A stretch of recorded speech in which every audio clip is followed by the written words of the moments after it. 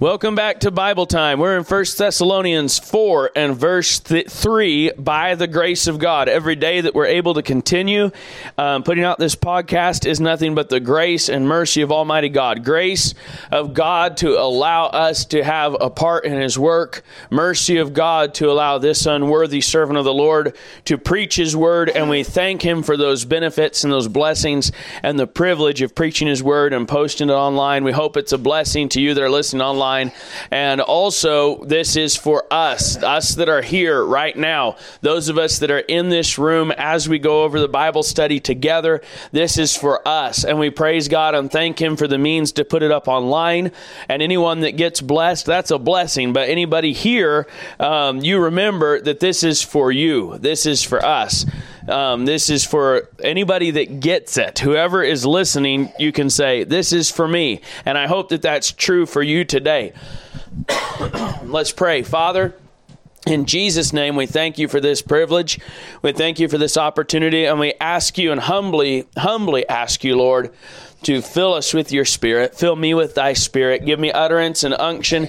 Give me wisdom and grace and power. Help me, Lord, not to be a hearer of the word only, but a doer of the word. Help me not to be a preacher of the word who doesn't obey the word, Lord. I need to be obedient to Your word as much as anyone else. And I pray that You'd help me and help these that are here. Help us to obey You. Lord, we're looking at sanctification today, and we just pray for that. We ask You to set us apart. Make us holy, separate, and keep us from evil. Lead us not into temptation, but deliver us from evil. In Jesus' name, amen. 1 Thessalonians 4:3, for this is the will of God, even your sanctification, that ye should abstain from fornication. This is the will of God, even your sanctification. Now, we could have preached on the will of God. There's a lot of people that want to know the will of God. Many times in my life, I have wanted to know the will of God. How many of you have wanted to know the will of God?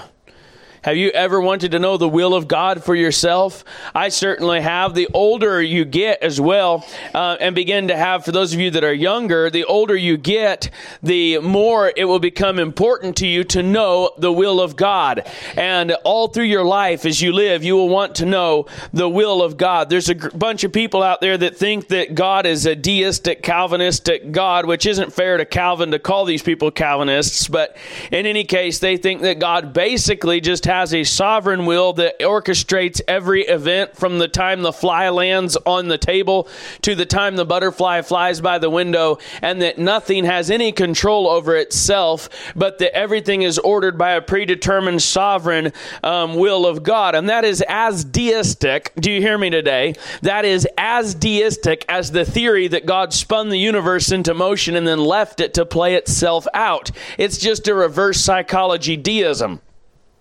That theory is that God spun the universe, and then He spun every event that would ever happen, and then He's letting it play its course. So all they're doing is just changing how much God spun before He let it go, and before He let it do its thing and play out. And so the extremist there is going to say that everything is done as a direct result of God's sovereign chosen will and a product of His decision. And God has instead set certain laws in place. God is a God of law and order. Pay attention here today. The Bible talks about the will of God. It also talks about the will of man. And God is a God of order, and God is a God of purpose, and God has a will for your life. But then God also gave you a will for your life. And the Bible tells us, know ye not that to whom ye yield yourselves servants to obey, His servants ye are, to whom you obey, whether of sin unto death or of obedience unto righteousness. And then he says, but God be thanked that ye have obeyed from the heart that form of doctrine which was delivered unto you. And it says there, and that's in Romans 6, where he's talking about being dead to sin and reckoning your members dead unto sin. And all practical Christianity comes down to the reality that man has a will and God has a will, and true sanctification is the perfect alignment of my will with God's will. Do you hear me today?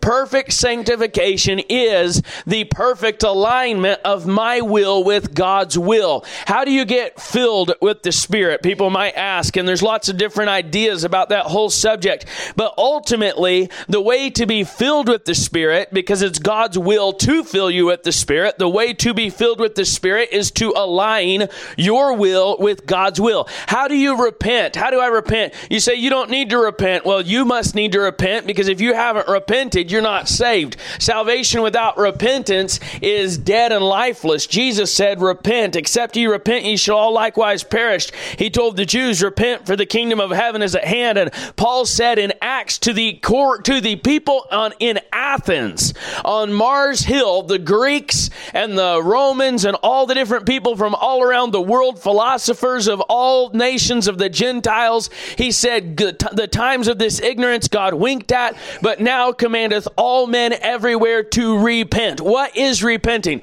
Well, if you're an extreme hyper-Calvinist, Calvin would probably excommunicate you and have you burnt at the stake, by the way, if you are an extreme hyper-Calvinist, because he didn't really preach what you guys are preaching anyway. And I'm not trying to be facetious, just realistic.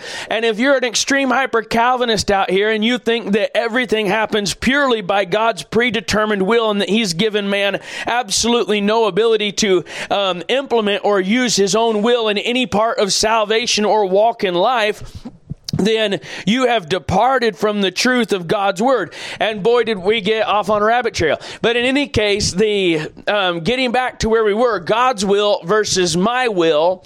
God's will versus my will. How do you repent? How does a man repent? Well, if God is the author of your sin, then you can't repent, and there's no way to repent. If God made you a sinner, and God's will is for you to be a sinner, and God's will is for you to go to hell, then you can't repent. But there is no scripture in the Bible that can preach that.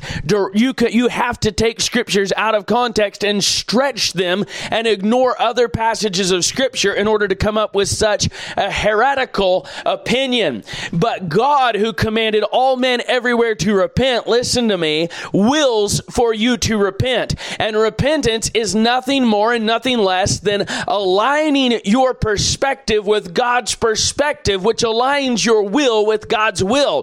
Repentance is turning by choice of will to God, recognizing God's perspective is right and giving it precedence over your perspective. Are we tracking here today? Basically this, repentance means saying, God, you are right, I am wrong, you are holy, I am unholy, you are perfect, and I am imperfect, and I cannot attain to your righteousness and your holiness, and I deserve the lake of fire. I deserve the wrath of Almighty God, and I justify you even though you don't need justification, because you are just in all that you do. And if you send me to hell, Lord God Almighty, you are right to do it, and I deserve every fire and every flame that will burn my flesh for eternity, because I'm a sinner against Almighty God. And that repentant heart that then yields to God cries out to God, but God, I need mercy. I want mercy. I want to be saved. I want to be rescued from your wrath. I want to find a place of refuge from your wrath. And God says, okay, I'll do that. It's in Jesus Christ. Jesus said, I am the way, the truth, and the life. No man cometh to the Father but by me. When you come to the Father through Jesus Christ, he washes you in the blood of Jesus Christ, makes you a new creature.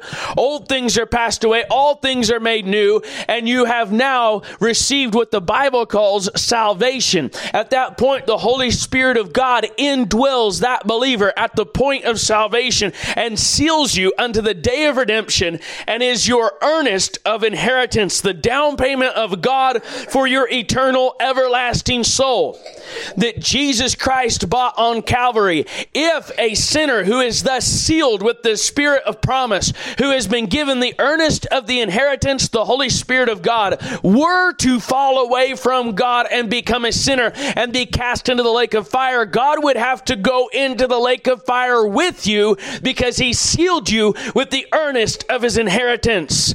Those who truly fall away are not really saved. And God said in his word that there are many that sleep because of taking communion unworthily, and speaks of chastening in the book of Hebrews. And those that sin as a Christian and refuse the chastening hand of God, God takes them out of this life and purifies them and sanctifies them and glorifies them in heaven. Their work is lost. Their work is burnt. But as the Bible clearly says, if any man's work be burnt, he shall suffer loss. Nevertheless, his soul shall be saved. So there's a great big pile of doctrine to disagree over if you want to, but it's all Bible and it's all in the Bible. And that brings us to this statement here in verse 3 of chapter 4. For this is the will of God, even your sanctification, that ye should abstain from fornication. The will of God is for your sanctification, and that you should abstain from fornication. That is the will of God. You say, I don't know God's will for my life. Here it is. You say, I'd like to find God's will for my life. Here it is. Young person, you come and say, I need to know who to marry, but I'm just not sure of God's will for my life. It's right here. For this is the will of God, even your sanctification, that ye should abstain from fornication. You say, well, preacher, I think he's the right guy. I really do. I get all tickly and I get emotional when I'm around him, and he makes me cry because he's so sweet and he looks so cute. Preacher, we've got to get married. And the preacher says to you, he's not saved, and the Bible says, be not unequally yoked. And you say, preacher, you don't know what you're talking about, and you go off and sleep with them. Well, you are directly denying the will of God for your life. You say, I want God's will, but you won't listen when God's will is told you. You see, God's will is given to you through the Word of God. What is a will, by the way? We know a will is how you exercise your decision making, right? A will is how you exercise your ability to make a decision. But a will is also a legal document. Pay attention. A will is a legal document that belongs to someone that when they die, their last will and testament is a written expression of their will, of their desires, of their directions that they have for the people that they leave behind, and for the execution, get this, of the blessings that have been left behind by the one who wrote the will. And the Bible uses this analogy with God, with the death of Jesus Christ. And this is not the direction we were planning on going, but maybe the Lord will use it. Lord, help us today. So the will is not in effect until the death of the testator. The testament is not in effect until the death of the testator, the Bible says. And Jesus Christ died for us according to the Scriptures, and He left us a benefit. He left us eternal life that can be gained through believing on the Lord Jesus Christ, trusting in Him, calling on Him, repenting of your sin, turning to Jesus Christ, and through faith alone, which exercises itself and works itself out in repentance and in calling on the Lord Jesus Christ, that faith lays hold on the salvation of Jesus Christ. And then He's given us the Comforter. He said, it is expedient for you that I go away, for if I go away, I will send a Comforter unto you. Do you hear me today? Here comes the Comforter, a benefit, a blessing that comes through the will of Jesus Christ, the expressed will that He expressed before He died. John 15, 16, and 17 is a summary of the will and testament of Jesus Christ, that ye may be one as we are one, that ye may be one, that ye may love one another. He says that He's not going to ask the Father to take us out of the world, but that He'd keep us from evil. He tells us we'll have tribulation. He says, in my Father's house are many mansions. If it were not so, I would not have told you. I go to prepare a place for you, etc., etc. And you have the last will and testament of Jesus Christ. The will of God is expressed in the Word of God. You say, I want to know the will of God. Hold your Bible up. You are holding up, when you hold it up, the will of God. You say, preacher, I don't know the will of God for my life. Hold that Bible higher. There it is. You say, but preacher, really, practically, I need to know if God wants me to marry Johnny. I need to know if God wants me to marry Sally. I need to know if I need to take that job. Hold that Bible up higher. This is the will of God for your life. Now have a seat. Now, sometimes the will of God for particular circumstances might not be readily apparent. It might not be. Johnny might look like a really great guy, a good potential husband. It might look like he'd take care of you and provide for you, and you don't really know. But if you will follow the principles in God's Word and the commandments of God's Word and be obedient to the leading of the Holy Spirit of God, you can't miss it. I had a guy tell me once, he called me Josh. He says, Josh, just relax. You can't mess it up. Now, what did he mean by that? Did he mean that I wasn't capable of sinning? No, he didn't. But he was expressing at the time that he had confidence that I was seeking the Lord. I was trying to do the right thing. I was reading my Bible. I was praying, and I was being as obedient as I could to the leading and the light that God was giving me. And he told me, Josh, relax. You can't mess it up. Why would he say that? Because he knew God was going to lead me. And if you will come to God with that kind of an attitude, you will always find that God leads you. Here in chapter 4, verse 3 is the will of God, even your sanctification. For this is the will of God, even your sanctification, and that you should abstain from fornication. So there's a comparison here that has to be made. And the comparison is sanctification versus fornication. You might say, what on earth? How can those two even remotely relate to one another? Father, in Jesus' name, I ask you right now again just to touch this message, and Lord, take all the confusion out of it and help me to preach your word.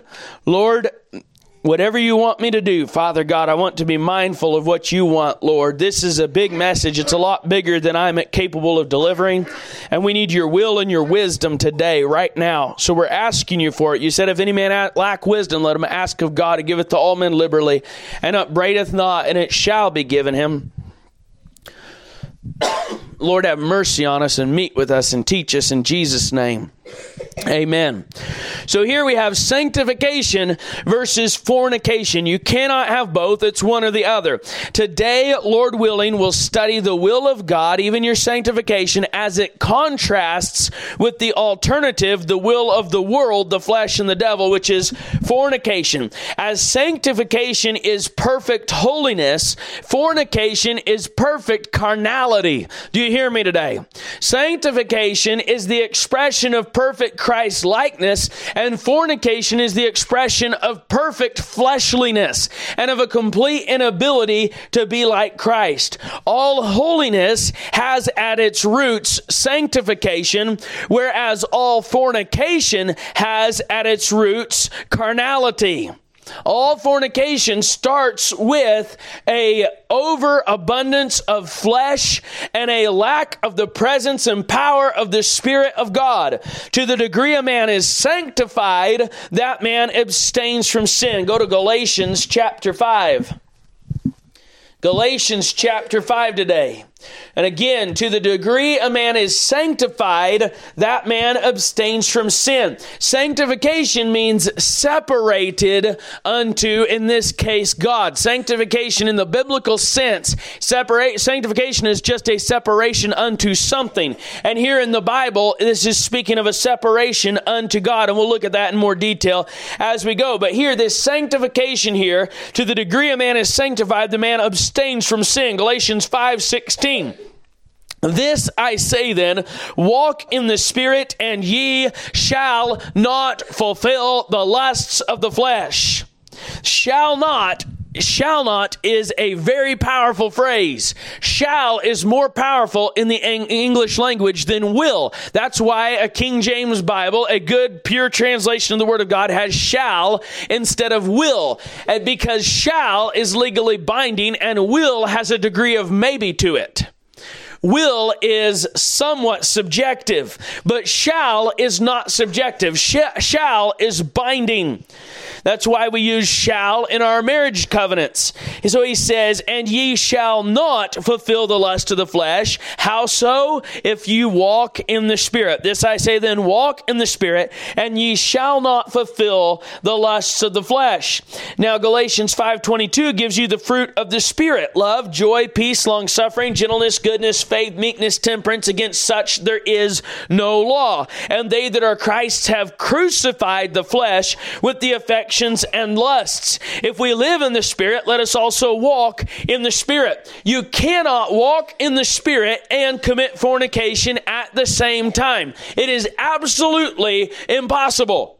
And you cannot walk in the flesh and in the Spirit at the same time. It is absolutely impossible. It says here in Galatians 5:19, now the works of the flesh are manifest, which are these. And number one on the list is adultery. Now adultery is fornication between married people. It's still fornication. The number one top thing on the list has to do with fornication. The number two thing on the list is fornication. So adultery, fornication, uncleanness is third, and uncleanness is leading up to fornication. So is lasciviousness. This basically works back from there. Uncleanness, lasciviousness, idolatry, witchcraft, hatred, variance, emulations, wrath, strife, seditions, heresies, envyings, murders, drunkenness, revelings, and such like. Of the which I tell you before, as I have also told you in time past, that they which do such things shall not inherit the kingdom of God. So these are the works of the flesh. The flesh cannot be in charge at the same time as the Spirit is in charge. Now, you can have part of your life yielded to God and part of your life not yielded to God. And when you get into different situations, act differently, and there can be a battle going on. And we see that in the Word of God where it says the flesh warreth against the Spirit and the Spirit against the flesh. These two are contrary the one to another, so that you cannot do the things which ye ought, which I believe is Romans 7.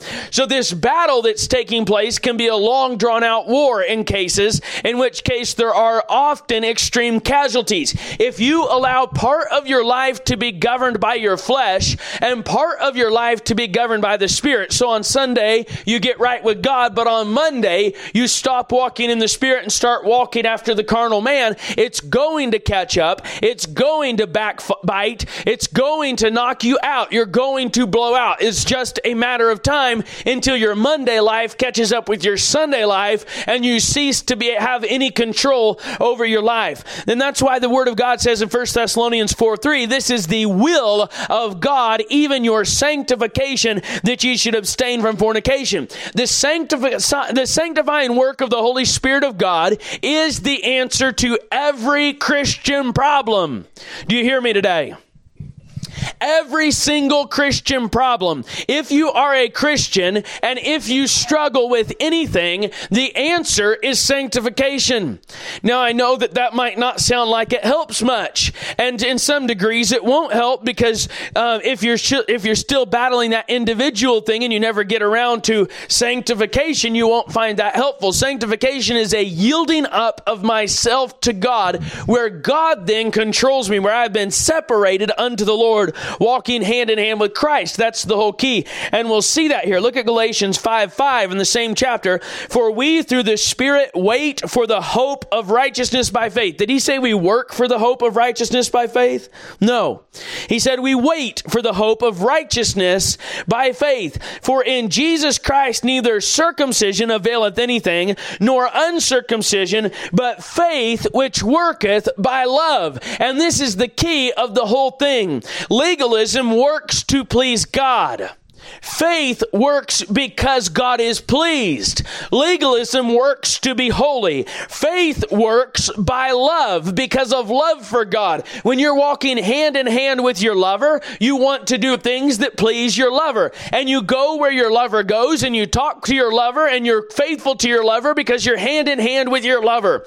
But whenever you let go of your lover's hand and of your spouse's hand and you walk across the street and start walking with the harlot, then you've got a whole nother set of problems that are come. And this is the whole battle of the Christian life. This is the beginning and this is the end. This is step 1, step 10, step 30, step 3,000 to victory. Every step you can ever have, every pathway to success is involved in this basic principle of sanctification, separation unto the Lord. If you are separated unto the Lord and walking in love with the Lord, hand in hand with the Lord, God, you are immune to sin, invincible to the devil's attacks, as long as you're walking hand in hand with Christ. Walk in the Spirit, it says, and ye shall not fulfill the lusts of the flesh. Faith worketh, the Bible says, by love. Faith worketh by love. If you are working by fear, if you are working by perseverance, if you are working by intellectual understanding, if you are working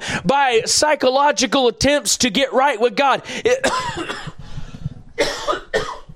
if your work is not a work of love, it is not a work of faith, and that which is without faith is sin. Oh boy, this could get us into a whole other big thing.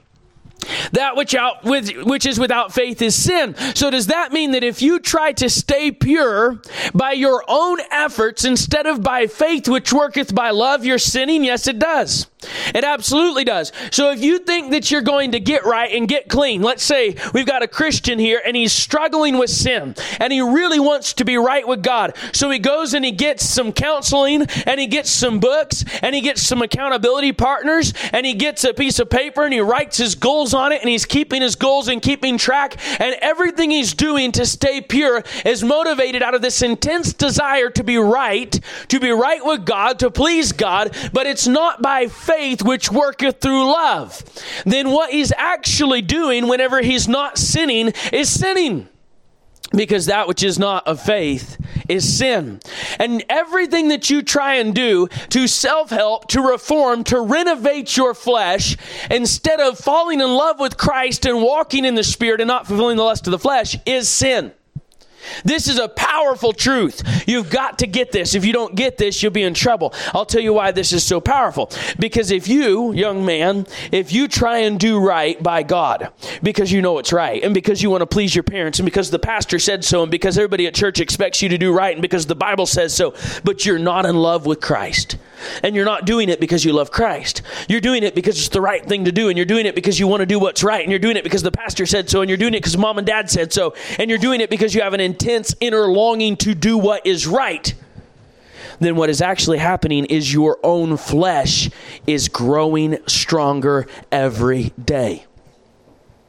And while you're not sinning, you're sinning because you're not sinning through love. You're not sinning through your own carnal ability. And that which is not faith is not of faith is sin. Faith worketh by love. The answer is to fall in love with Christ. And anything short of falling in love with Christ is unacceptable with God. The Bible says all our righteousnesses are as filthy rags. And it said that in the fact, and we apply that to before we're saved, but it actually also applies to after we're saved.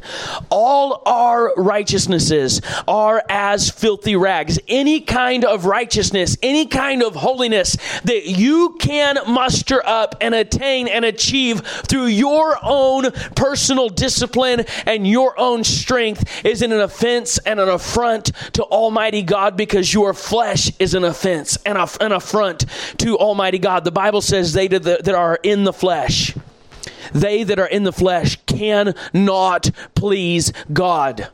Do you hear me? What about the guy that's in the flesh, who's in the fleshiness means having a lot of good standards, carrying his Bible to church, wearing nice clothes, staying modest, talking right, avoiding bad language, never drinking, not looking at promiscuous pictures, and not flirting with other women, staying faithful to his wife, and teaching Bible school? What if that is your flesh that you're walking in? What if you're doing that out of the power and energy of your flesh? The Bible says they that are in the flesh cannot please God. You read your Bible in your flesh, you are not pleasing God. Go to church in your flesh, you are not pleasing God. What's the answer? Quit going to church? Quit reading your Bible? No. Fall in love with Christ. That's the answer. Anything short of love for Christ will not be accepted by God. Faith worketh by love. And this is the will of God, even your sanctification, that ye should abstain from fornication. The opposite of sanctification in this text is fornication. And fornication is the great work of the flesh listed, and it's alluded to before and after. There's a fornication sandwich in Galatians. Adultery, fornication, uncleanness. Adultery has to do with fornication between married people, and uncleanness has to do with secret fornicative acts acts that are done behind closed doors or where people can't see you, where you're skipping the other person. But all of it has to do with fornication. The first three works of the flesh mentioned in Galatians have to do with fornication. One of them is fornication, which is acting married with someone you're not married with. Adam knew his wife, and she conceived and brought forth a son. To do that with someone you're not married to is fornication. That's what God's talking about. And so sanctification, the opposite of it, is fornication. Now, we'll see that holds true spiritually as well as physically if we go on with our text here. Go to 2 Corinthians. We're going to look at sanctification here. 2 Corinthians 6 verse 14. Be ye not unequally yoked together with unbelievers. For what fellowship hath righteousness with unrighteousness? And what communion hath light with darkness? And what concord hath Christ with Belial? Or what part hath he that believeth with an infidel?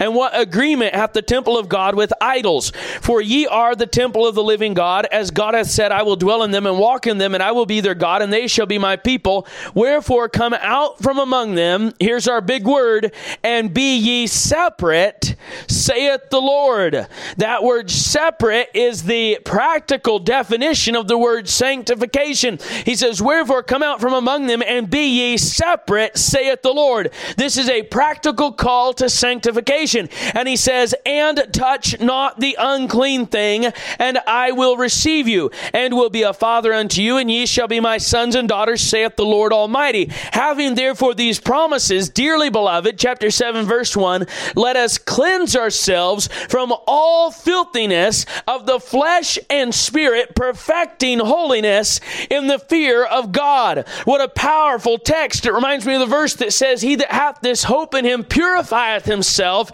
even as he is pure. And in Peter, where it says, be holy as I am holy, he says, as it is written, be ye holy, for I am holy. In Matthew 5:48, Jesus says, be ye therefore perfect, even as your Father which is in heaven is perfect. And here God is calling us to be separate, to touch not the unclean thing. Fornication is unlawful joining together. Go in the same chapter 6, only let's go back to 1 Corinthians.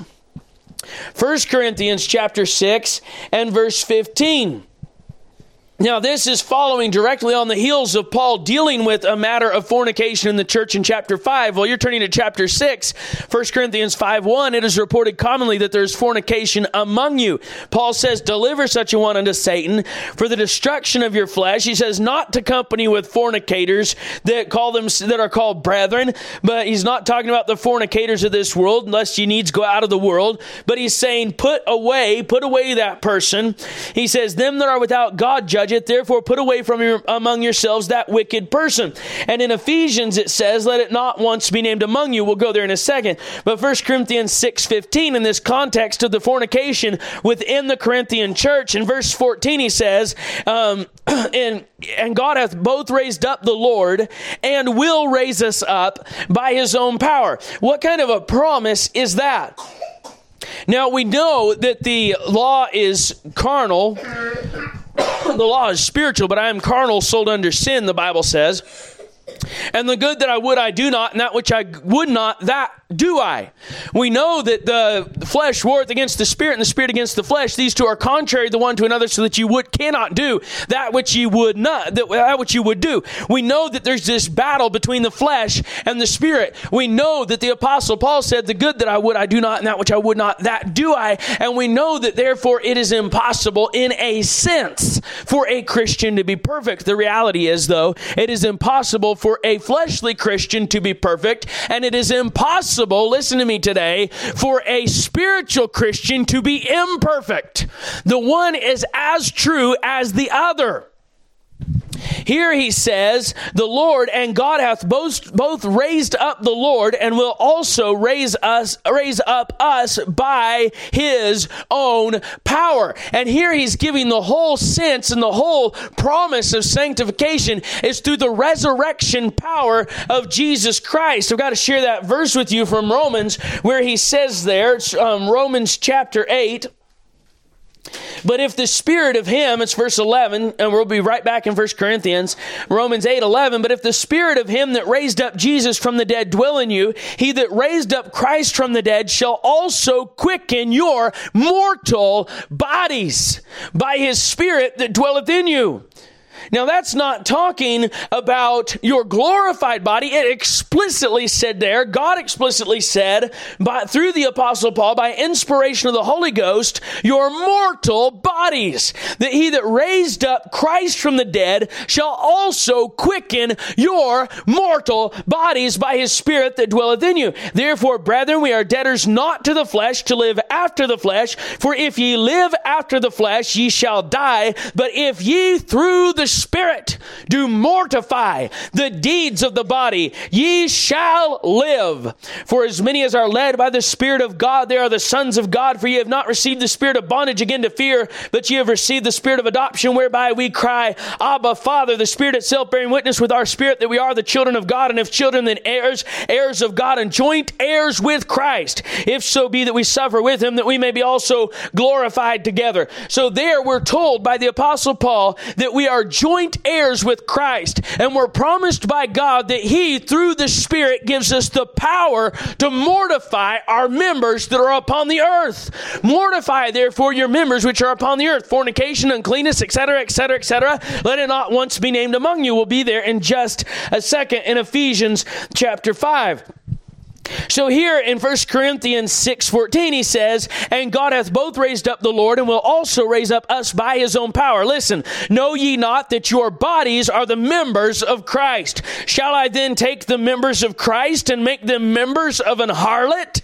God forbid. What? Know ye not that he which is joined to an harlot is one body? There you have it, the joining where there should be separation. Sanctification is a separation from the unclean thing. Fornication is the deepest, closest attachment to the unclean thing. Fornication is the ultimate expression of a lack of sanctification. He says, what? Know ye not that he which is joined to an harlot is one body? For two, saith he, shall be one flesh. But he that is joined unto the Lord is one spirit. Flee fornication, he says. Every sin that a man doeth is without the body, but he that committeth fornication sinneth against his own body. What? Know ye not that your body is the temple of the Holy Ghost, which is in you, which ye have of God, and ye are not your own? For ye are bought with a price. Therefore glorify God in your body and your spirit, which are God's. Now here we have the challenge here that's thrown down. We're told to that it's the will of God for us, even our sanctification, that ye should abstain from fornication. And here the gauntlet's thrown down by the Apostle Paul. This is the will of God, but it is not necessarily going to happen unless you have a part in it.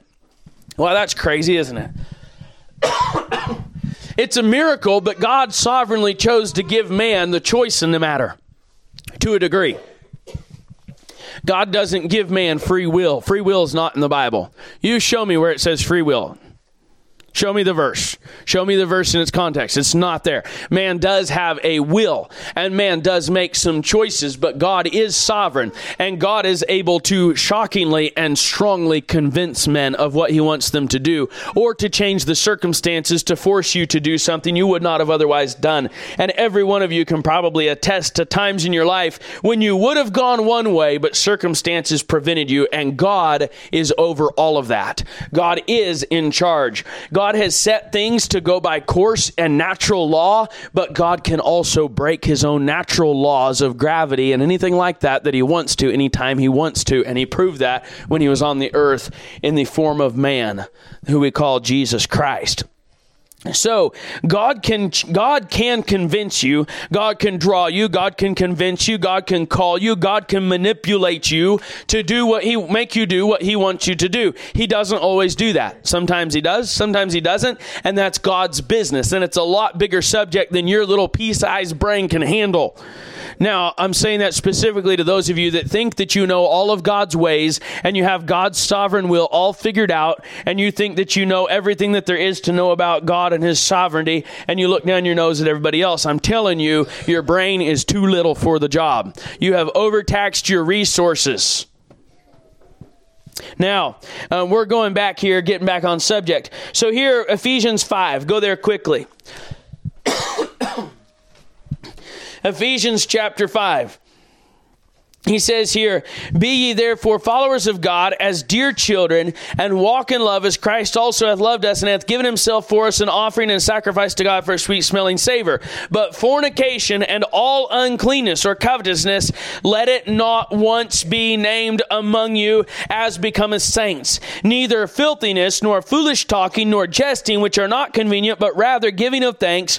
For this ye know, that no whoremonger, nor unclean person, nor covetous man who is an idolater, hath any inheritance in the kingdom of Christ and of God.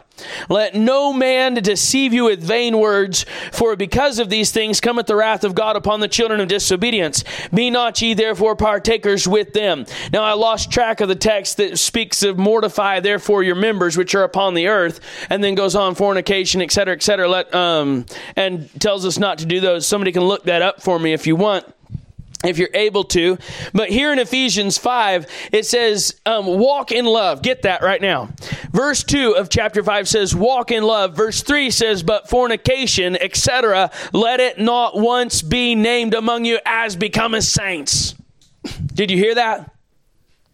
Walk in love. Let it not once be named among you. Remember faith, what does faith work by? Love. Faith worketh by love. The whole thing has to be based on love. If you are going to bind your own flesh and bring it under subjection to your own carnal ability to discipline yourself and keep yourself from sin, you are not walking by faith. You are not working by love, and therefore you are sinning against God, and it's going to backfire. There's a great big question people have. How come sometimes the kids that grow up in the godliest homes with high standards and godly praying parents and a good church, sometimes they're the ones that blow out the hardest and the farthest and go the furthest from God when they blow out? And this is the answer.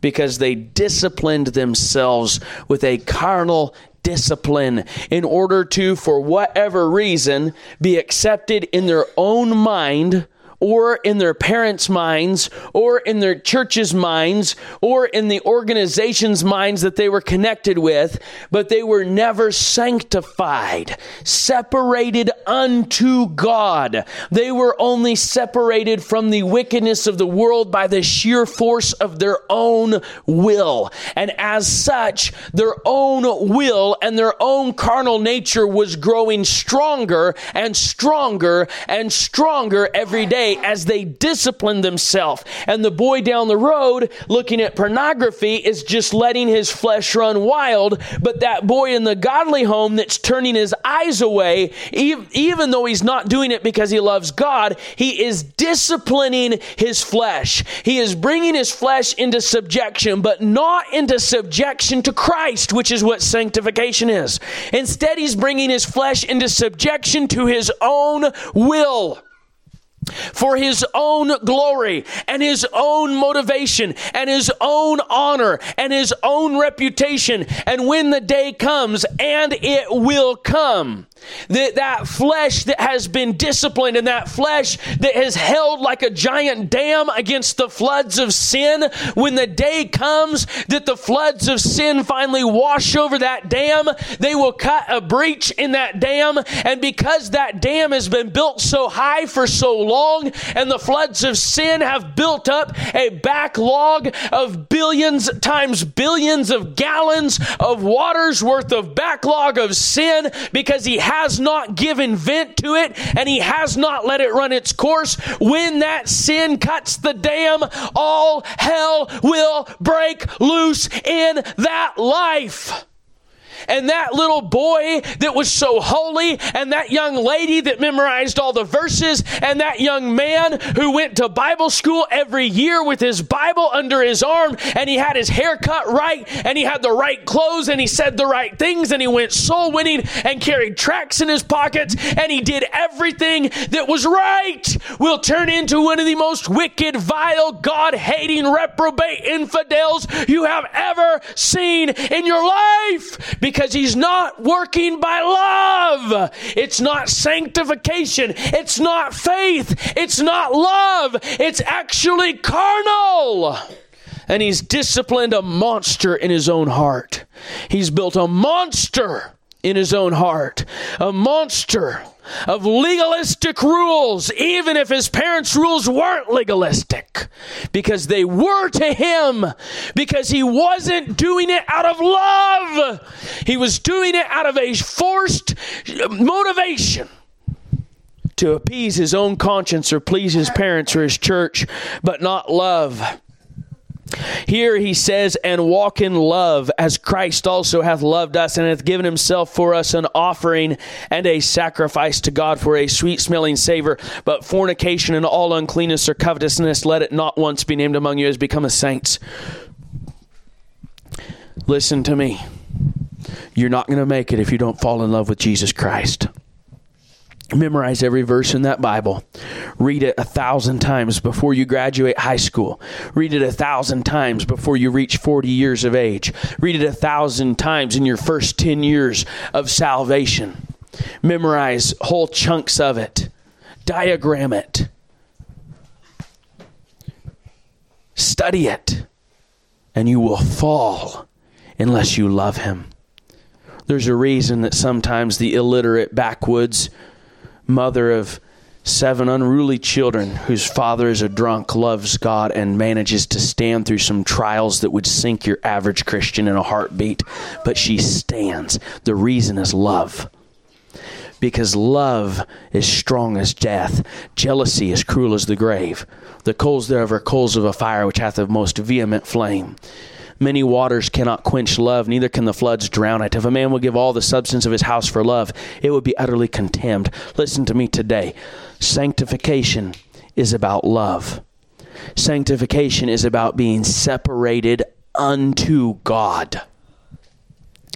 Abstaining from fornication is about separating from evil.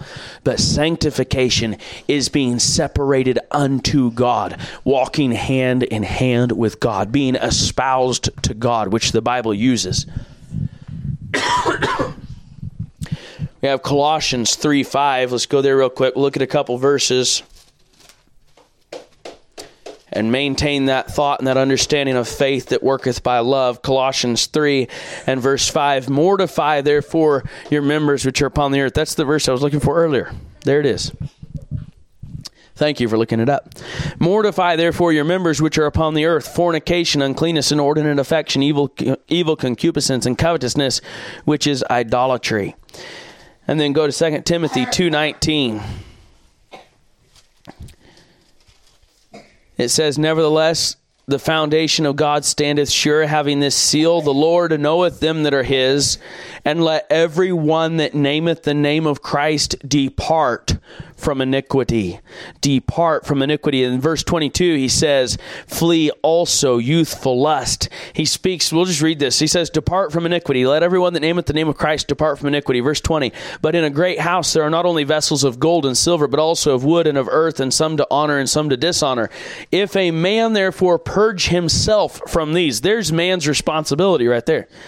If a man therefore purge himself from these, he shall be a vessel unto honor, sanctified and meet for the master's use, and prepared unto every good work. Verse 22, flee also youthful lusts, but follow righteousness, faith, charity, peace, with them that call on the Lord out of a pure heart. Blessed are the pure in heart, for they shall see God. Go back to Ephesians. Plan on closing it out here if the Lord has us do that. In short, here today, God wants us to be a chaste bride. Here in Ephesians 5, where he says, walk in love as Christ also hath loved us and hath given himself for us. And then he says, fornication and uncleanness, covetousness, let not once be named among you as becometh saints. Here in verse 27, he says that he might present it to himself, speaking of Christ and the church, that he might present it to himself a glorious church, not having spot or wrinkle or any such thing, but that it should be holy and without blemish. So ought men to love their wives as their own bodies. He that loveth his wife loveth himself. And if you go back to verse 25, it says, husbands, love your wives, even as Christ also loved the church and gave himself for it. So here the direct inference is that Christ, as the bridegroom, has given himself for the church, the bride. So the call to sanctification is the call of engagement. Sanctification is not disciplining yourself and staying out of sin. Sanctification is not having a bunch of people lay hands on you until you make some kind of unutterable noises that cannot be understood by human ears and have to be interpreted. Sanctification, in long and short, is an engagement. Sanctification is whenever you put your hand in the hand of Christ and say, I do.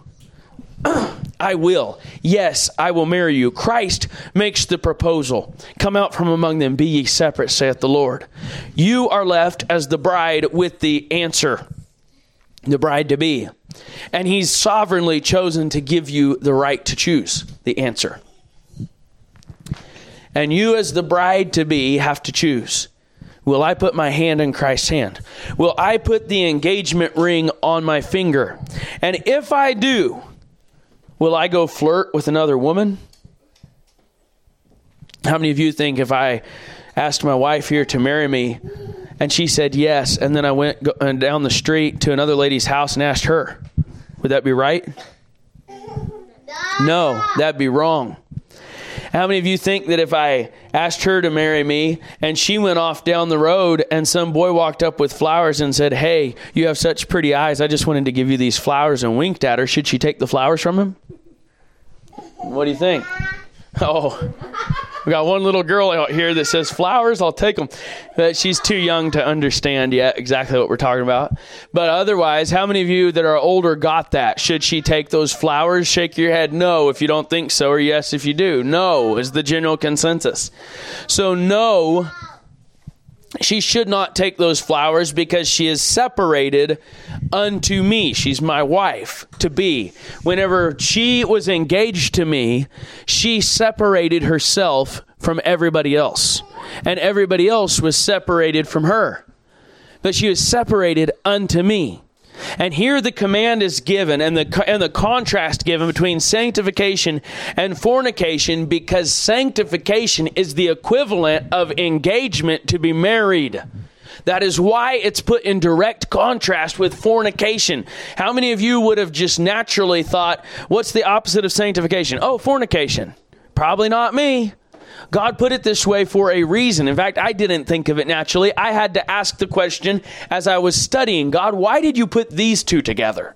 And then it became really clear as soon as I started studying the scripture. And I hope it's becoming clear to you right now. Sanctification is engagement.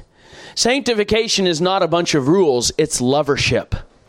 How many of you out there think somebody ought to get married that says, let's say John Doe shows up at Sally Sue's house and he says, Sally Sue, I want you to marry me. Will you marry me? And Sally Sue says, oh, John Doe, I'm under grace. I have liberty. I don't want a bunch of rules. I don't want to have to separate myself from the world. I don't want to have to be holy. I don't want to have to stop flirting with the boys. I mean, I'll take you, John, but I'm going to still flirt, and I'm going to still run around and kiss on people, and I'm going to still take chocolate and candy. So yeah, if you want to marry me, I'll marry you, but I'm still going to kiss all the other boys too. What do you think? Good or bad or ugly? Really ugly. Really ugly. Listen to me. Sanctification is not a bunch of rules. Sanctification is engagement. Sanctification should be exciting. Sanctification should be pure. Sanctification should be holy. Sanctification should be exhilarating. Sanctification should give us hope, because sanctification points to our glorification. Sanctification reminds us of our glorification, of the beautiful wedding day when the bridegroom comes to take his bride. Sanctification points you to the wedding day. Hallelujah. Old Sally Sue says, "Oh, Johnny, I really do love you. And when you come to marry me, I'll be faithful to you. But I'm going to give it a good run while I have liberty." What do you think? Is that sanctification? No. Sanctification is engagement. Sanctification is separation unto God. And so he says here in 1 Thessalonians 4:3, "For this is the will of God, even your sanctification, that ye should abstain from fornication."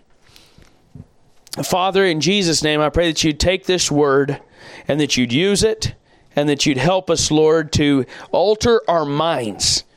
Lord, you told us to renew our minds through your word, and we pray that you would help us to do so in Jesus' holy name and for Christ's sake. Now, before we close, the Lord reminded me, I knew there was something I was missing. Go back to Ephesians.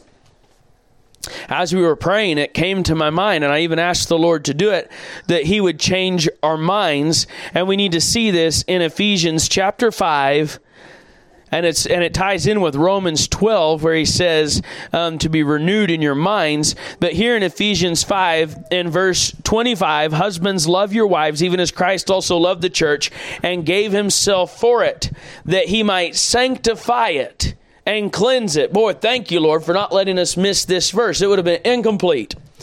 "That he might sanctify and cleanse it with the washing of water by the word." So the sanctification that we're called to is done by God through his word. So while we maintained earlier that if you read the word, that's not going to make you holy, that it's love that has to be there. There has to be love. Yet at the same time, it's the word that God will use to sanctify you. He says in Romans 12, verse 1, "I beseech you therefore, brethren, by the mercies of God, that you present your bodies a living sacrifice, holy, acceptable unto God, which is your reasonable service." Just as a bride presents her body to her groom, holy and acceptable unto her groom, a living sacrifice, cut off from all others, separated unto her groom, and that is her reasonable service. That's the only way she has a right to a white wedding dress. Any woman getting married in a white wedding dress who is not pure is lying. The whole purpose of the white wedding dress means that she has kept herself morally and physically pure for her groom. That's why the Bible talks about the church wearing the white linen, the righteousness of Christ there in the book of Revelation. So here, he commands us to present our bodies a living sacrifice, holy, acceptable unto God, which is your reasonable service. And be not conformed to this world, but be ye transformed by the renewing of your mind, that ye may prove what is that good and acceptable and perfect will of God. You see how that ties that all back together? With these two texts, the will of God. This proves what is the good and acceptable and perfect will of God. And our text says, "For this is the will of God, even your sanctification." And here it all ties back together. The washing of the water of the word renews your mind, changes your mind, and transforms you, holy and acceptable unto God, a living sacrifice, which is your reasonable service. Hallelujah. Praise the Lord. Father, we thank you for your word, and we thank you for the clarity of it. We pray that you'd help us, Lord God, that you would help us to change our minds about this whole situation, to fall in love with you, Lord, and to do all that we do through faith, which worketh by love. In Jesus' name, amen.